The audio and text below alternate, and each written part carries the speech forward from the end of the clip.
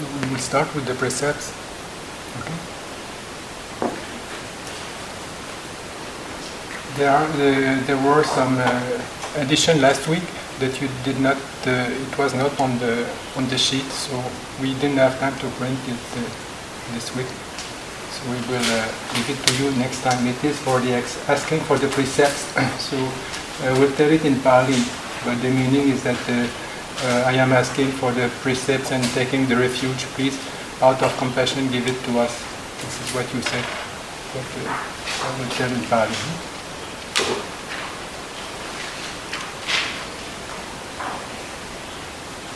Aham bhante isarenena saha sattanga samanagatam uposata silang dhammam yachami anugang katava silang deta me bhante tudiyampi aham bhante isarenena saha sattanga samanagatam uposata silang dhammam yachami anugang katava silang deta me bhante tudiyampi aham bhante isarenena saha sattanga samanagatam uposata silang dhammam yachami anugang katava silang deta me bhante yamang vadami tang vadita. Namo tassa bhagavato arahato samma sambuddhassa. Namo tassa bhagavato arahato samma sambuddhassa. Namo tassa bhagavato arahato samma sambuddhassa. Namo tassa bhagavato arahato samma sambuddhassa. Buddhang saranang gacchami.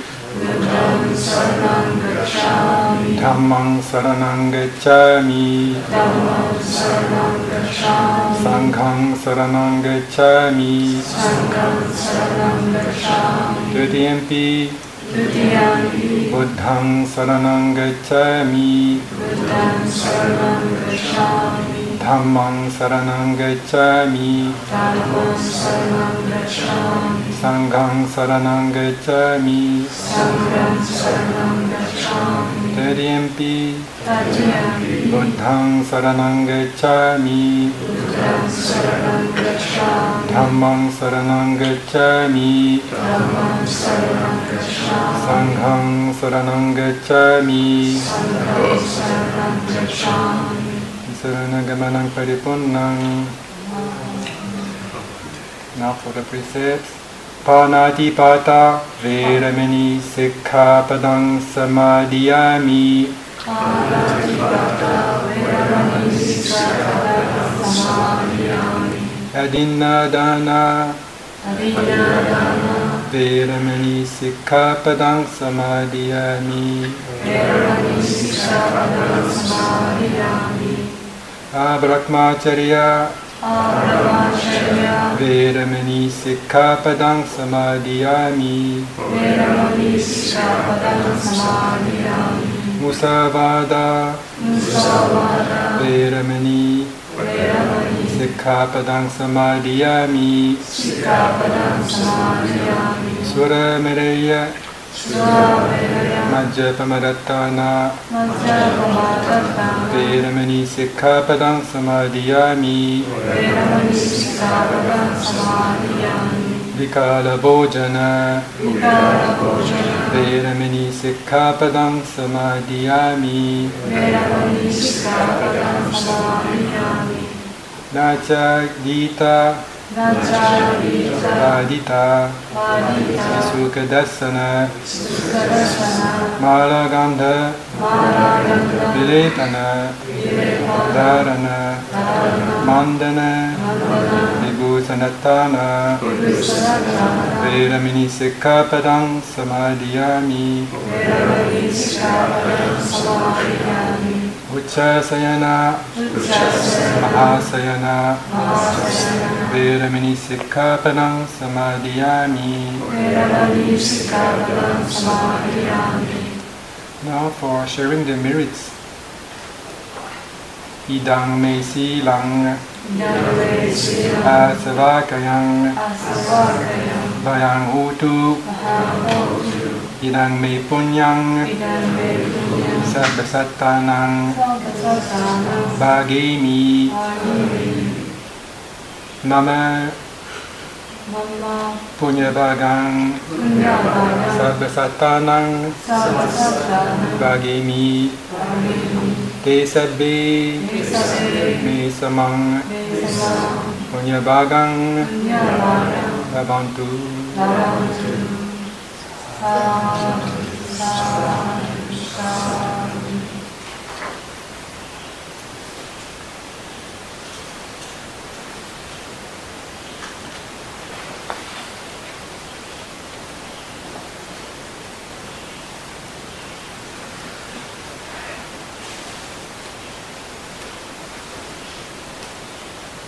As we can see from the last sentence that we have been saying just now, is that we are sharing the merit with all the beings, and then we are wishing that we become pure, that we are getting the mind rid of the taints.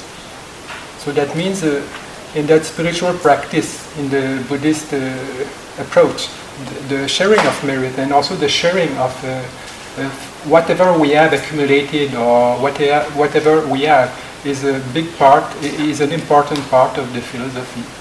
So it is starting all the time. And when, for those of you who have been in Buddhist circles or Buddhist traditional societies, you see that actually it's a lot. The sense of community is very strong. If you go to the monasteries, everything is very social, and there is a lot of sharing. There is no people are not fussy about this is mine and this is yours and things like that.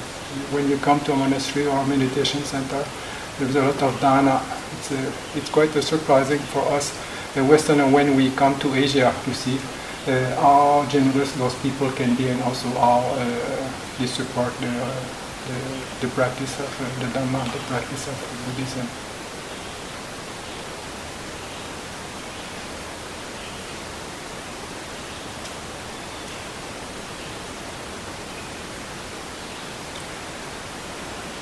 So last week I had a note that I found, and then it struck me that actually I forgot to mention something about the needs. You remember I spoke about the four physical needs that we need to survive, that we need to survive as human beings. And the note was, it's very good. Actually, it makes us just reflect. Oh.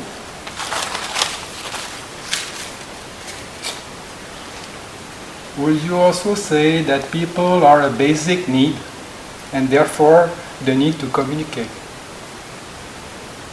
So, of course, human beings, we are social animals. So it's a need to be together, and also it's natural for us to live and support each other as a community, as a group. So what do you think about that? Like, when I am talking, I would like you to reflect also, and then just to reflect and to know that I'm not only talking, but you should also reflect about the meaning and try to find out what is meant, and what is also the goal of our exchange there.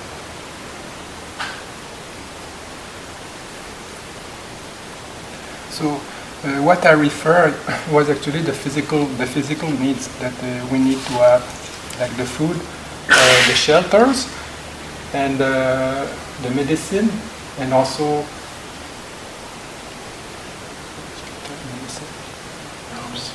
ropes. Yes,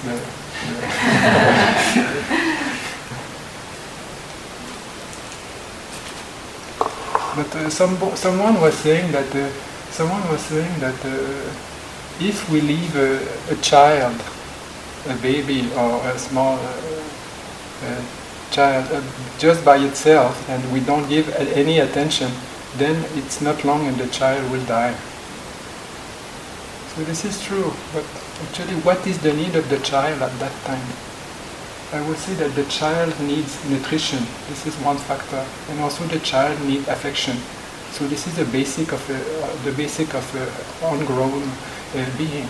But to say that the child really needs people, I am questioning that, because we see, like I don't know if you know the story, the legend of Rome in Italy.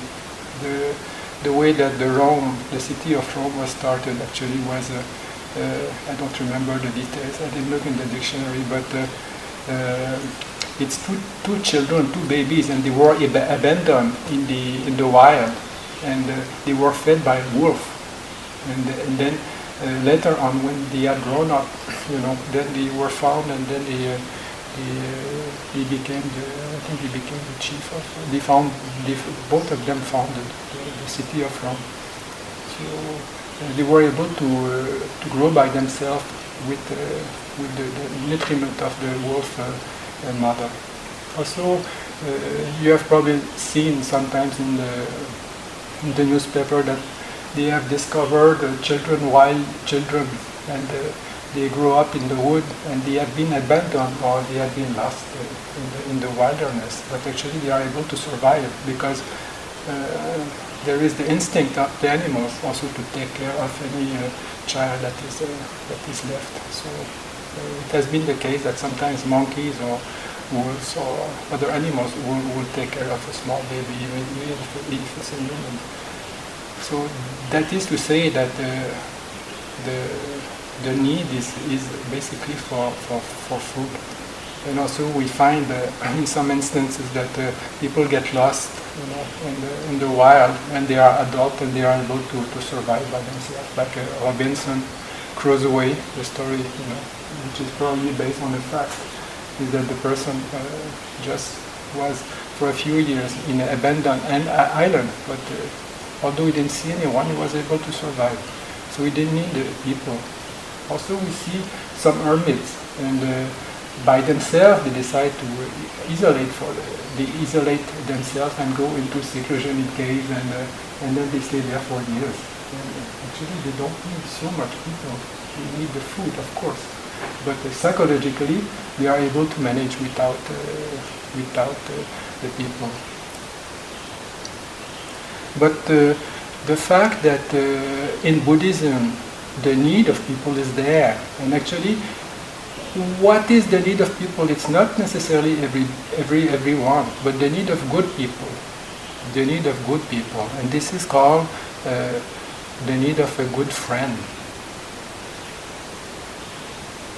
So think a little bit in your life. What did you learn? How did you learn? And when did you get help to grow more? Actually, we have to see that we had been helped along our path. We had been helped all the time when we grew up through friends, and it starts with our parents. Our parents, they took care of us. Most of the parents take care of their children, and then we got education. They told us what to do, and they really helped us to grow and to develop ourselves. Also, we had friends at schools and friends everywhere. So friends is very important for the psychological support. First of all, if we don't have friends, then it's very difficult to manage by ourselves. So if we have someone to talk to and then to express our difficulties and to share whatever we like to share, then it's always a support for us. And in the text they say, what is a good friend? And a good friend is somebody who will take of your things when you are not there, and he will see that all your properties are safe, and he will be caring for your good all the time in his mind. His intention will be pure, and he will not let you down if you are in trouble. So be a friend. There are more qualities describing a friend, but I don't go into the details for that.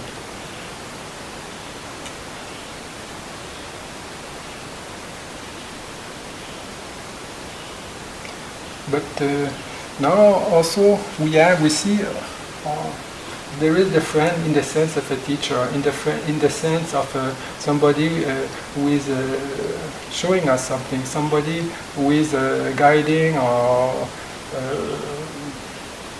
teaching us something new, a craft or an art or some knowledge at school or anything that the person has developed. Then he will teach the knowledge. So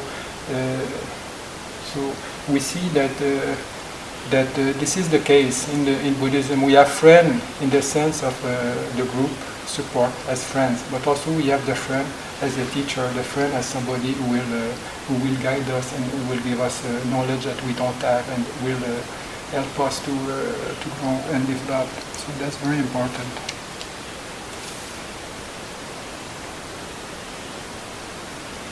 So once probably you know all those things, but nevertheless I will repeat them. Is once the chief, one of the disciples of the Buddha was together with the Buddha Ananda, and then he was looking at the community of monks, and then he was all those monks, like they are very together and they have a lot of fun, and it's like a family.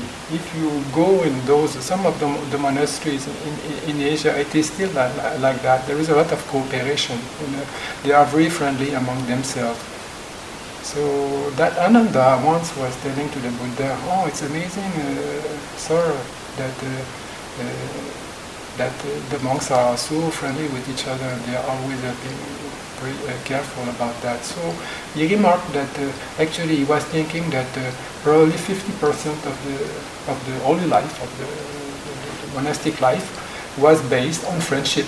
So 50% he said that is important, and this is the part of the spiritual life. But the Buddha corrected him. He said, no, you should not say 50%. It is 100%. 100% of the holy life is based on friendship. So what does that mean? That means that the friend is there to motivate you. The friend is there to give you the most that you are able to develop in yourself. A friend is a mirror that will help you develop your potential. But your potential in a good way. So the friend also will take you to the complete path, the path where everything is included, like the Noble Eightfold Path. So sometimes also they associate the friendship actually as the practice itself. Like when the Buddha died, then Ananda, that person, he was very sad. And then someone came to him and he said, "Oh, now the Buddha is dead, So Ananda said, "Yes, the Buddha is dead." So he was saying, "Now you have no friend anymore." But actually he said, "But I have the Dhamma as my friend. So now the Dhamma is going to be my friend." So there is the friend in the sense of a human being, in the sense of somebody that you can relate on a human level. But also there is the friend that represents all the high spiritual or high ideals that we all have in ourselves. So this is what is meant by a friend. And in the Samyutta Nikaya, they say that dawn is always preceded by the sun. That means in the morning when dawn arises, then it's always preceded by the sun. Or is it the sun who precedes dawn? Anyway, one is preceding the other, you can check tomorrow morning. So the one that is preceding the other is actually good friendship. So now we are not so, like we know each other, but we have not yet interrelated maybe in a full way, and we are not also communicating so much. But we are still aiming at the same thing. Like we are trying to develop meditation and trying to understand ourselves a little bit more, trying to understand our life a little bit more. So in a way we are, not in a way, but we are a community aiming for the same type of goal. So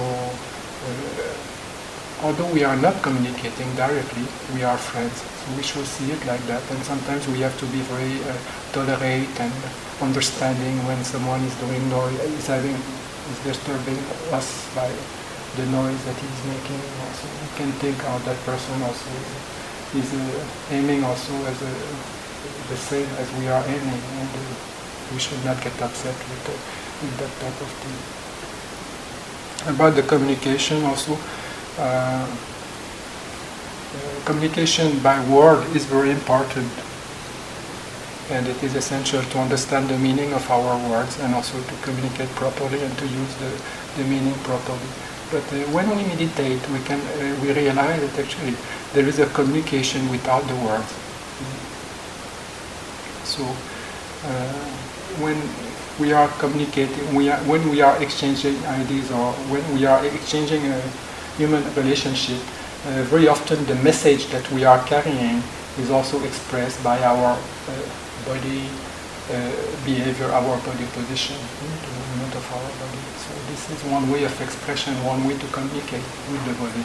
But also the words themselves express ideas, and these ideas are based in the mind. So actually the real communication is a mental communication. Words are kind of superficial in a deep way. So we can say that there is a communication that is beyond the words. So when we meditate, we know that there can be a kind of communication.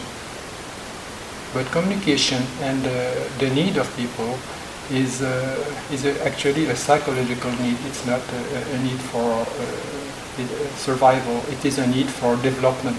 But once somebody is mature enough, then that need is not that much necessary. Like we see often in the Buddhist stories, after someone has learned quite a good deal of how to practice the Dhamma, then the teacher or the Buddha says, okay, now you can just go and practice by yourself. And the person has to develop remembering what he has learned and trying to put it into practice. So in that sense, the person is learning a craft, and the person is learning a method, or the person, she or he, is learning how to develop that spiritual path that is explained, that is talked about. And I started to develop that aspect of the need of people, and then the need for friendship. Because to tell you the truth is that when I spoke about the 5 hindrances and the ways to counterbalance them, then I put aside the fact that one factor to counterbalance the 5 hindrances is good friendship. So when we are having an hindrance, if we know that we have a friend, then it's very much helpful. We can relate to the friend, and the friend will say, no, like if there is too much worry, then the friend will calm us down. Like if we are very angry, if we share that with a friend, also the friend will help us to get more calm and to get that anger a little bit away. With the 5 hindrances, it is all the same. So with all of the 5 hindrances, how do you say? All the 5 hindrances is a good friendship is very useful. And also with the hindrance of agitation and worry, that not only good friendship is useful, but to see and to consult and to meet elder people with experience, then it is also beneficial. Because when we have doubts and when we have restlessness and agitation, then by talking with somebody who has experience, then that person can tell us, he can tell us actually what is right, what is wrong, and also what we should do. And because all the time, when we are overpowered with those 5 hindrances, we are not able to see clearly. So, because we are emotionally involved, we are emotionally blocked. So when we have someone who can be a little bit objective, then we can see, okay, now there is no problem there, and then this is how you should see the situation. So very often to have the perspective of another person is very helpful. So here, you are meditating, and all the day you are asked to be in silence, and but you should know that this is a choice that you have taken, and the right speech, Samma Vacha, is an important part of the practice. But here we don't develop it so much. We develop internal qualities which are going to affect our speech when we need to speak. When we need to speak, but if you need to speak from time to time, then you can speak to us, or you can speak to some people in the staff, or there are many people that are always there to, in case you need to express and to share something, some difficulty that you are having, then you just feel free to, you are not blocked, and you are not in a prison, mental asylum where the speech is not used anymore.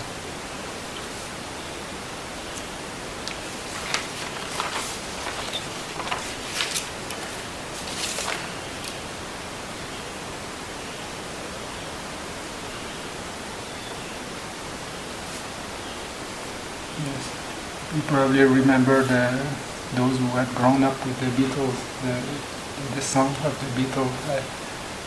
I need a little help from my friend. So I forgot the melody, but sometimes you have nice philosophy carried away by art. Also, there is a story. When once the Buddha had gone to see some monks, a little group of monks that were practicing meditation a little bit far away, and those people were three friends. One of them was Anuruddha, the other one I don't remember, but then the Buddha asked the monks, now are you in comfort, do you get enough supply, and how do you live, and are you living in harmony and everything? And then they say, yes sir, we are living in harmony, and we are living like water and milk, so we combine very well. So then he explained how they do, that they share the duties, and then they are very much supporting each other, but just also with the meditation in aim. And what they were doing is that they could spend maybe 1 week or 2 weeks without talking. They didn't need to talk. So they were mostly meditating. And once or twice a month or something like that, they will re-meet, they will come together and they will speak sometimes. They could speak for the whole night, or just about the Dhamma and about their practice.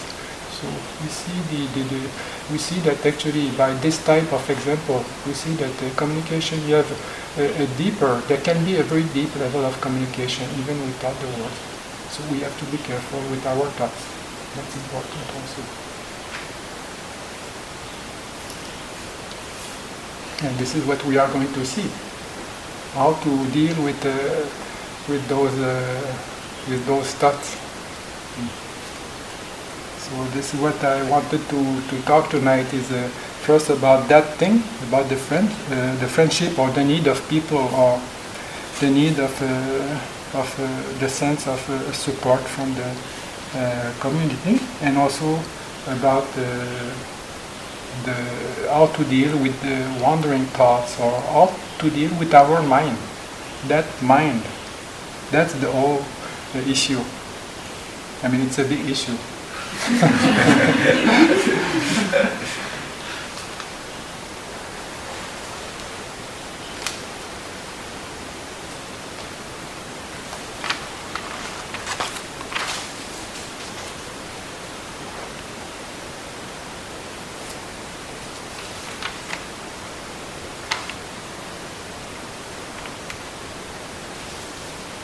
Yeah, I think we are almost done with my notes are not in order, so we are almost done. But just to see how much the need of people is a psychological value, is that from old days, even from the old days, one of the punishment that the communities knew to impose on someone who was not behaving properly, who were breaking, some of some of the community rules or was like a theft or something like that. Also in the monastic world, you have also that same type of punishment, and it's called Brahmadanda. I think it's Brahmadanda. So that type of punishment consists in isolating the person. So the person can still live in the village, the person can still live in the monastic community, but no one will talk to him or to her. No one will talk, for a certain amount of time. So then this is a psychological torture. But that means that we, as a group or as a social person, as a social individual, the sense of community and also the sense of participating in something that is beyond our egoistic interest is fundamental for our equilibrium, our balance.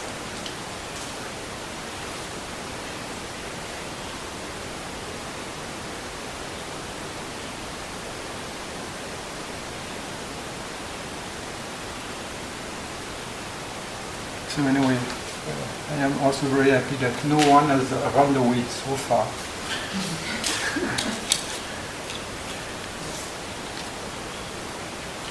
So to explain about the removal or the understanding of the distracting thoughts, or to understand our thinking process, I will use the sutta called the Vitaka SanThona Sutta from the Middle Length saying. It is number 20, if you want to look at it later on.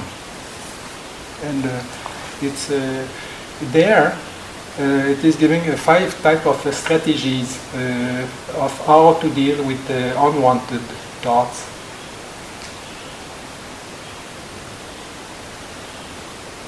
And this is dealing especially for the meditators, so it concerns us very much.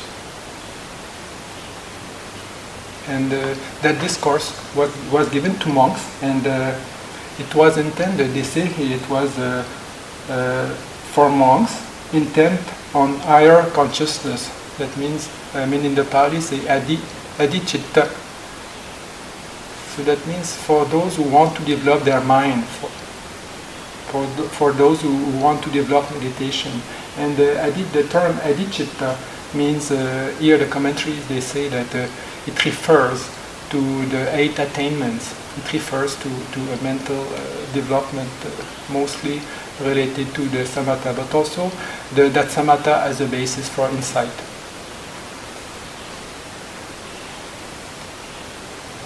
And those five things don't need to be maintained all the time. It has to be reflected, or it should be used as a reflection from time to time, not always. And the summary will give,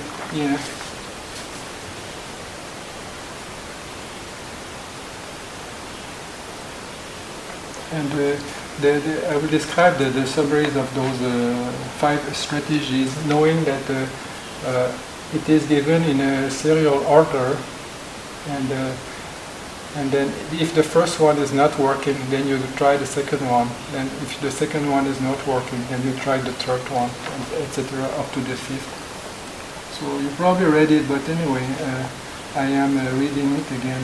And the first strategy is when you have something that is always bothering you to a very big extent, and that is very disturbing, a thought that is very annoying to you. The first strategy is to switch to an opposite or incompatible thought. So you are thinking about something else. Like if the thought that is attacking you or that is really obsessing you is a thought of loss, then you think about lostlessness, that you think about something that is encouraging renunciation. And if it is a thought associated with hatred, then you try to develop thoughts connected with loving kindness. And if it is about delusion or confusion, then you should think about something promoting clarity. And the example they are giving here is like a carpenter getting rid of a coarse peg with a fine one. So the carpenter sometimes if they want to get rid of a small peg, a small thing in the wood, that is not very good, then they use another one and they knock it off. So with one peg they are removing the one that they don't want to add.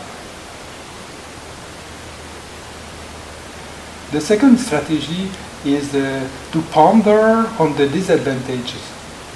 You scrutinize the perils. So if in the first case, if the unwanted thought still keeps arising, one is advised to ponder on the perils and disadvantages of the thought.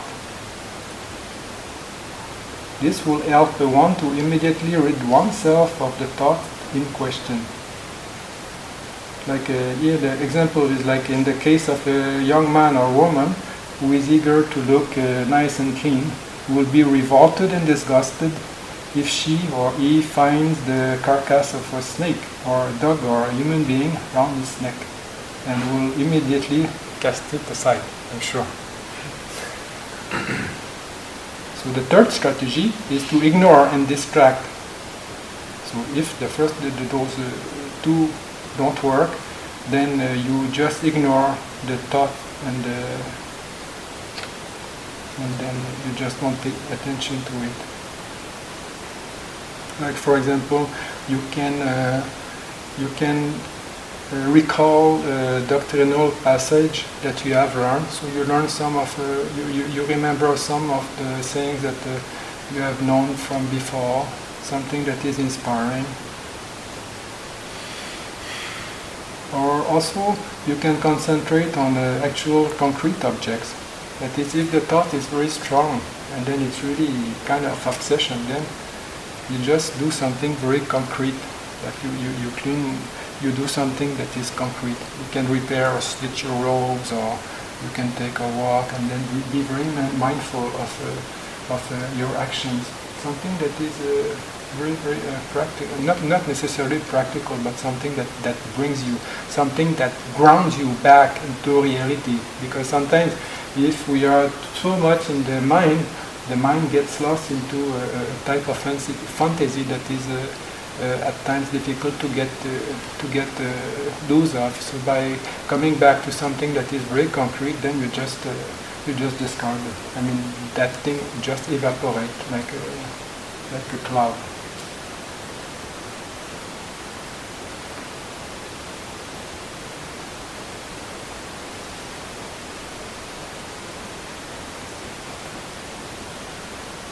Also, another one, the fourth one, is that you reflect on the removal of the sources of the thought. So if the unwanted cognition still persists, then a further strategy is recommended. This is to reflect on the removal or stopping of the sources of the target thought. That is explained with the analogy of a man walking briskly who asks himself, "Why am I walking briskly?" and then slows down his pace as he sees no reason to walk briskly. Then reflects on his walking and stops and stands, then reflects on his standing and his sit down. And finally reflects on sitting and then lies down. So the idea beyond that is that when we have a lot of thought and it's just like a hurricane, then we can just look at the thoughts, that type of thinking that is overflowing in our mind, and then we calm it down and say, okay, what is that all about? And you just calm it down a little bit, and then you see, okay. Then it calms down a little bit, and then you still calm it down a little bit more, and then a little bit more, and then at the end you see, okay, now I am thinking about that. This is what made me so agitated. So there is actually, there might have been, and you might be able, not necessarily you are going to be able to do it, but you might be able to go to the source of the thought, and actually what prompted that thought. And then by being at the source of the thought, then you will be aware of the thoughts themselves when they are arising. Because actually, when we look at the thoughts very carefully, then they disappear. No? So when we do like that, we look at the thoughts and then they calm down. Then if the thought is really something that is important, then we can deal with it or we can stop it. No? But the thing is that it's not necessarily that we need to stop our thinking or that thinking is not proper. What is necessary is to understand the process of our thinking and then for which reason are we thinking. So by eliminating all the dust that is carried away by that main thought that had been so important, when the dust has been calmed, then we see, okay, this is that thought who provocated all that turmoil. So by looking at the thought, then we can deal with it. So then it's very simple. We just have one subject or one thing that we have to deal, and then we think about that thing up to the time that it stops. Like if you have to think about the payment of your house that is not still fulfilled, and then this brought a lot of agitation, and then at the end you don't see clearly why you have been so agitated. By looking back and going back, you say, okay, because I was thinking about that, about the bill that I have to settle for my house. So at that time, if this is what is needed to think, then you think about it until it is finished, and then you say, okay, now this is how it's going to be dealt, and that's all. So you close the door, and your subject is finished, and then from there you are aware of the arising of other thoughts, and then they don't overpower you because you are very much aware, and that awareness help you not to be carried away with something that you don't want. And that's the whole purpose. Like it's not necessarily that we will not think, but we will be able to discard a lot of the unusual or unuseful thinking. And then by doing that, the mind will calm down, and then we can come back to our meditation. Like the meditation object will be more clear, and the purpose of the meditation also will be found. So if this is not working, if we still have thoughts that are disturbing us, or that are still in the background, or thoughts that are difficult to get rid of, and thoughts that have actually no purpose, then the last solution is to control with forceful effort.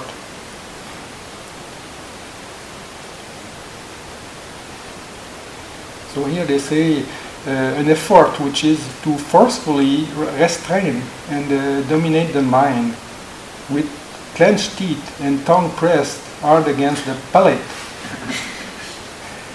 And they say also like a strong man holding, restraining and dominating a weaker man.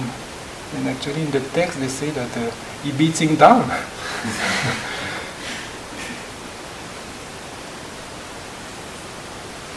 So one is to use the effort of one part of the mind to control another. So I have seen somewhere that this forceful mastery of the mind, or this type of forceful and strong attitude in meditation, is not a Buddhist recommendation, and it's probably not a Buddhist practice. But I think it is likely that it's possible. And if we look at education, we see that sometimes force is necessary. Like if we have a child that is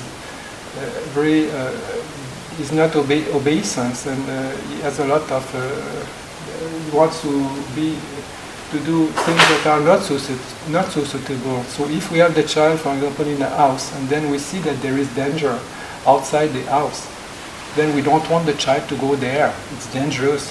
So if the child is so active and he really wants to go there, then we have to say, with a lot of metta, we have to say to the child, no, you don't go out, you sit down here and you stay there until the danger has disappeared, or until I want you to go out and play.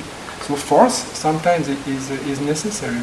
Or if the child is in danger somehow, and if it's not good for him to move, then you tell him not to move.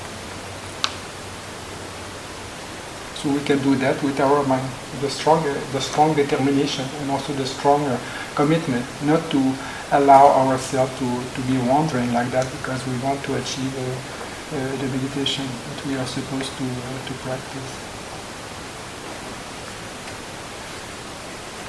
So here the paper that I am having actually is a report by a professor from Sri Lanka. He is a psychologist, and he tries to make a parallel of these types of methods to the psychology in general. And he says that modern psychology also use those strategies to deal with patients. Yes. And most of them,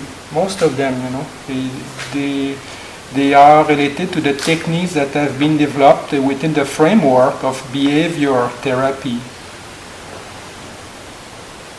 Like, for example, the first strategy here to switch to an opposite or incompatible thought, it's not very different from the thought switching or thought substitution described by, among others, Ratcham and Hodgson and Sturgis and Mayer.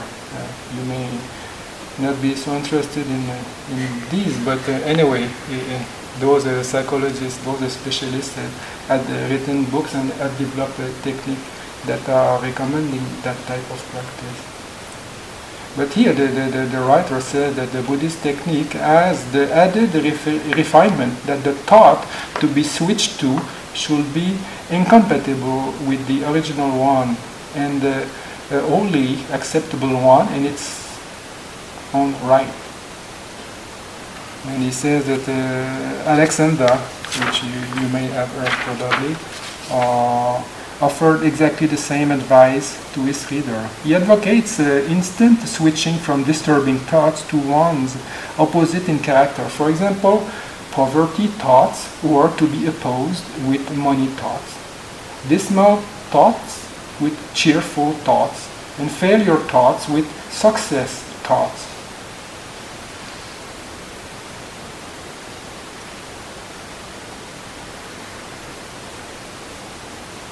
So the third strategy, to ignore and distract, is essentially similar to the distraction techniques of modern therapists like Rachman and Wolf.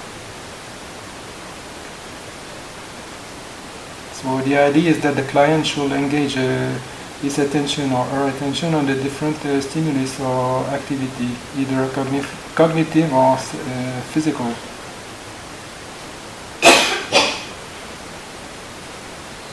So the Buddhist texts are, as we have seen, offer suggestions as to what distractions might be usefully employed. These include both cognitive and physical distraction.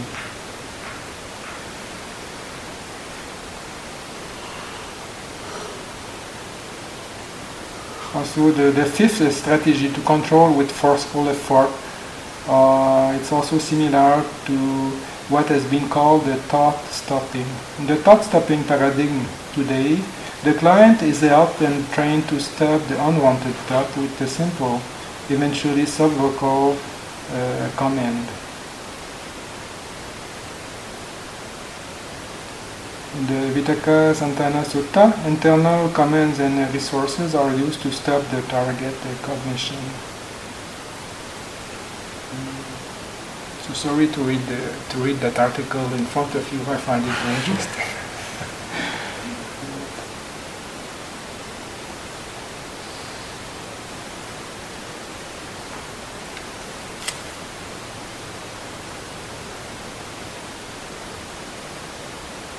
Also, to ponder the other strategy that is to ponder on the disadvantages is very similar to another behavior therapy technique, albeit one used more in other contexts than in dealing with unwanted thoughts.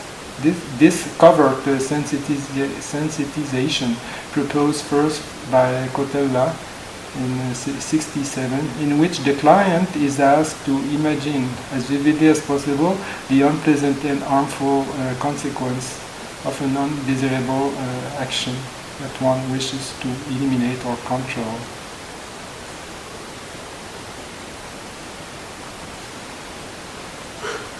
Also, the idea to have the disciplined thinking, that is, to have a lot of order in the mind with our thoughts, and to develop some logic and a way of mastering the activity of our mind, were one of the exercises that we can find with the ancient Greeks. The philosophers in those days, they had a lot of exercises to train their mind, and then also to develop their mind. So the philosophy of the ancient Greek reveal a lot of interest for those who want to study them. And in these days, the psychology was not developed yet, but psychology was part of their approach, and it was part of their study. This is not mentioned here.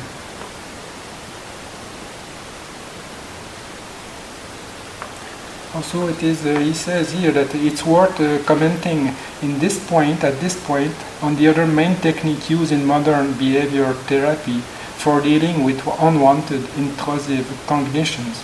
This is satiation, habituation training. That is, getting the client to expose himself or herself to the thought repeatedly and or for prolonged periods. While this notion is not encountered in the Vitaka SanThona Sutta or its commentary, the parallel of this in Buddhism is found in the Satipatthana Sutta. This discourse outlines the important meditation technique of mindfulness. So the mindfulness that we find as a training in the Satipatthana also offers us the possibility to look at the entrances, or to look at the mind, the way that the mind presents itself, and then just to face it and not want to change it, but just want to understand its nature. So even if the thought or the emotions or the mind pattern is repeating it again and again, we are just there and we see now the mind is agitated, or the mind is peaceful, now the mind is like this or like that.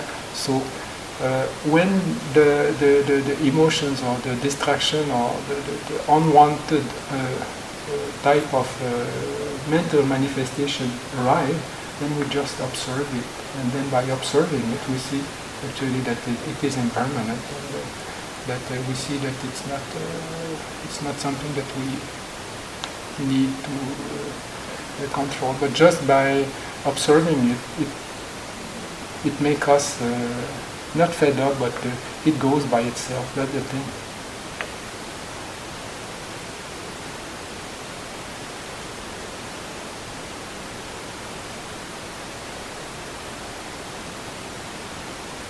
So here he says that if an unwanted thought arises, one is to face it directly and continuously, rather than try to get rid of it. So also, like for example in the Satipatthana, the hindrances can be object by themselves.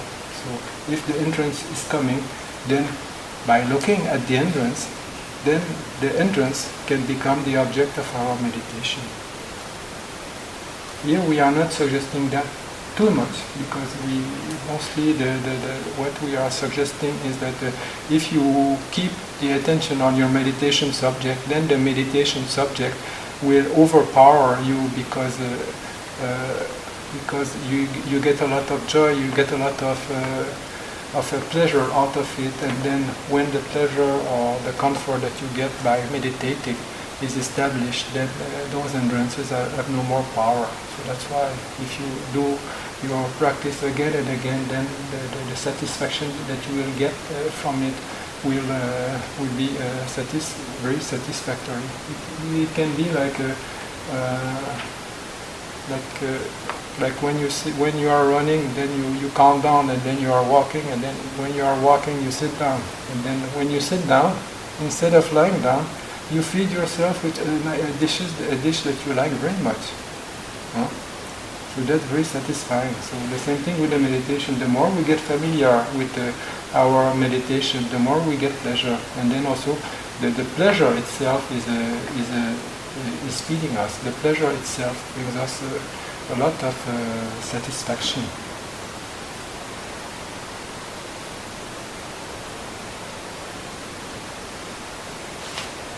So he says that here, the writer, he says that although the parallel can be found with the modern psychology and the ancient ways of dealing with the mind, it's not obvious that there had been any kind of relation. It may be pure coincidence. But the point, in fact, the point of interest is that humanity has always tried to find out solutions to deal with our mind, to make the best of the human life, and how do we get healthy minds? Because if the mind is not healthy, then it's also difficult to get a proper healthy body and to be healthy as a human being as a whole. So the mind is very important, and that question arose, from since the humanity is existing.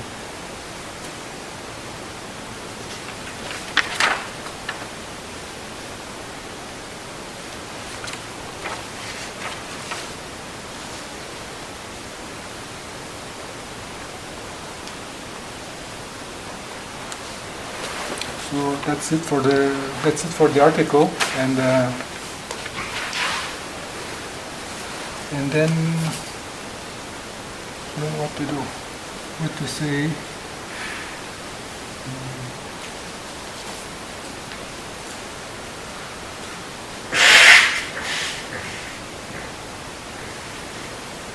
Yes, also like in the Majjhima Nikaya, the middle land saying that discourse is preceded by another discourse on the same topic, and it is the other one is called the Dhamma Vitaka SanThona Sutta, sorry, and it's the number 19, and this is telling us that we should make a distinction with the type of thoughts that we have. Like the Buddha describes the way that before he got enlightened, he decided to make a difference with the unwholesome thoughts and then the wholesome thoughts. That is the thoughts connected with the greed, hatred, and delusion, and then the thoughts connected with renunciation and then metta and clarity of the mind. So. With some effort and with some discrimination, actually, he was able to keep his mind always on the positive side, always on the unwholesome. So whatever he will think of will always be very wholesome. But at a certain point, when he was always considering, when he was always using intellectually the power of his mind, he became aware that thinking is good, but although you are thinking good things, you get tired, and then it is very tiresome. So after just putting his mind on the positive side, on the wholesome side, then his mind became full of energy, and also his mind was quite concentrated because it was always, he had some kind of control, but still, he wanted to go further than that, and then from there he developed the jhana. And I don't know about the Greek philosophers or the psychology in these days, but they don't speak so much about the development of higher consciousness, which is the field of spirituality. So also we can say that the jhana themselves, or spirituality, we cannot put that aside from an healthy mind, and we cannot put aside the development of jhana from a healthy psychological setup that we all need to have. And jhana is coming from the clarity of the mind. It's coming from a complete a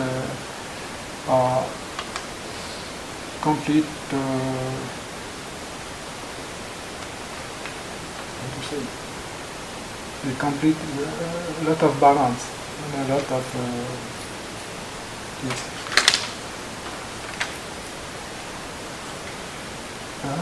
Unification. Yes, also like the clarity itself, because the mind is very clear, then it can focus easily on one thing. So it's not the jhana or the meditative absorption. It's not a trance that you just flip into and that are out of control.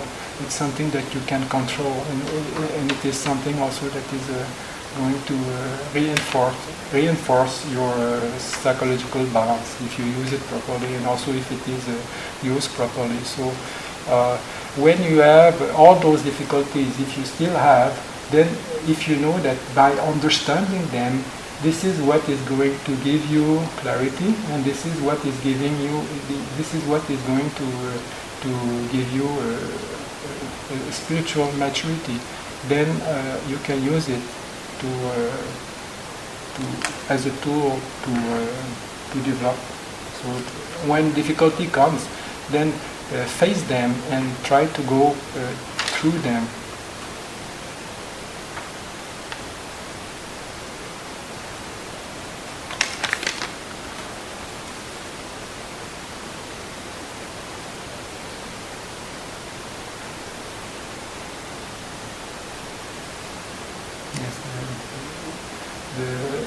The healthy psychological setup that the mind is having is a clarity and order.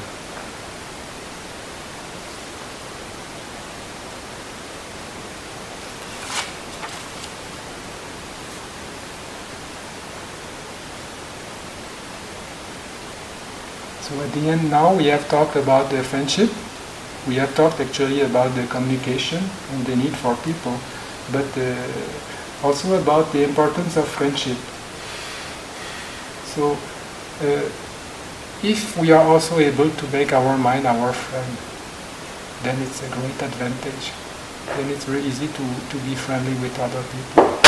So how do we make our mind our friend? This is what we have to do now. How do I deal with this child that I have inside of me? How do I deal with my mind? How do I understand and develop it? This is our challenge, and I encourage you to go in that direction and to see that actually, first of all, we need to be friend with ourselves, to be friend with our mind.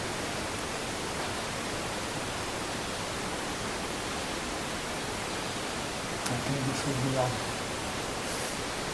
Was it clear enough?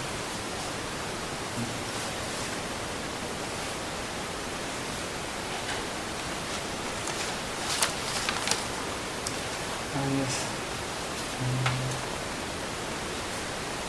So a practical problem, not problem, but a practical thing regarding the hall here is that the windows. When we open the windows, we have to choose the time. So if we need to open or close, it would be better for not to disturb other people. It would be better to do it either before the group sitting or after the group sitting. And when we close or open the windows, it's good also to take in consideration the need of all of us. Not only because I want the air, I open the windows. Thank you for listening. To learn how you can support the teachers and Dharma Seed, please visit dharmaseed.org/donate.